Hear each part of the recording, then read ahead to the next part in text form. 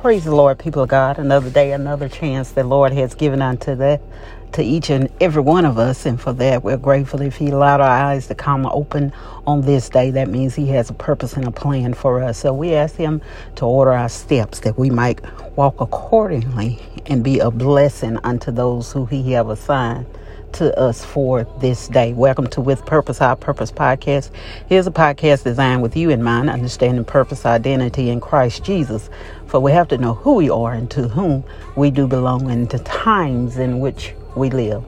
And we know that we are living in the end of days, and Christ is soon to return to reclaim the redeemed of the Lord.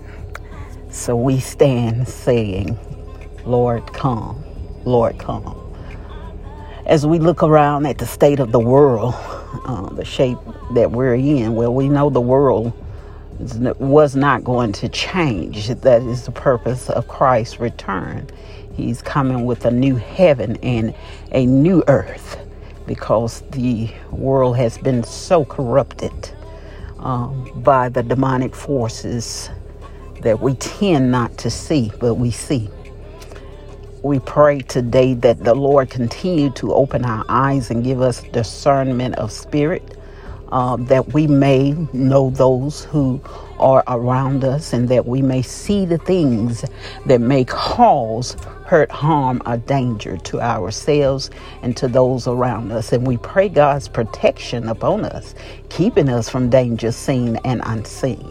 That is our prayer as we continue to fast and pray, seeking God for guidance, for a word to be in relationship with Him, that He may lead and guide us all the way through. Because a lot of times we are walking blindly without a spiritual eye, because we get sometimes so consumed and caught up with the things that are going on around us and people in our lives that we tend not to take time for ourselves to be in a line with the God that we serve.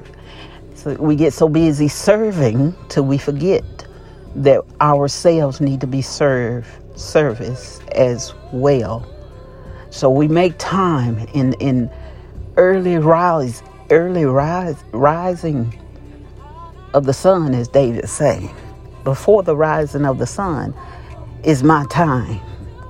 That is the quiet time, or the just before the midnight hour, or the third watch, or the fourth watch of the night. Understand that we are watchmen for Christ. So if you find yourself waking up in the early hours of the morning, anywhere from 12 to 4 o'clock, God is arousing you for a reason. Get up.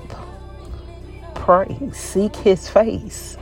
There is a word for you that He is trying to impart to you, that gives you instructions, that give you understanding, but most of all, give you the power, the Holy Ghost filling power to know that you are an overcomer. God is a good God. He does not leave us helpless. He does not leave us alone, and He shall not leave us in shame. That's why He provided His Holy Ghost, His Holy Spirit, to be our comforter, our leader, and our guide, that He may be able to sustain us, to keep us and guide us all of the way. That's the God that we serve. He is very much concerned. He is concerned about us. You all be blessed, be safe until we meet again.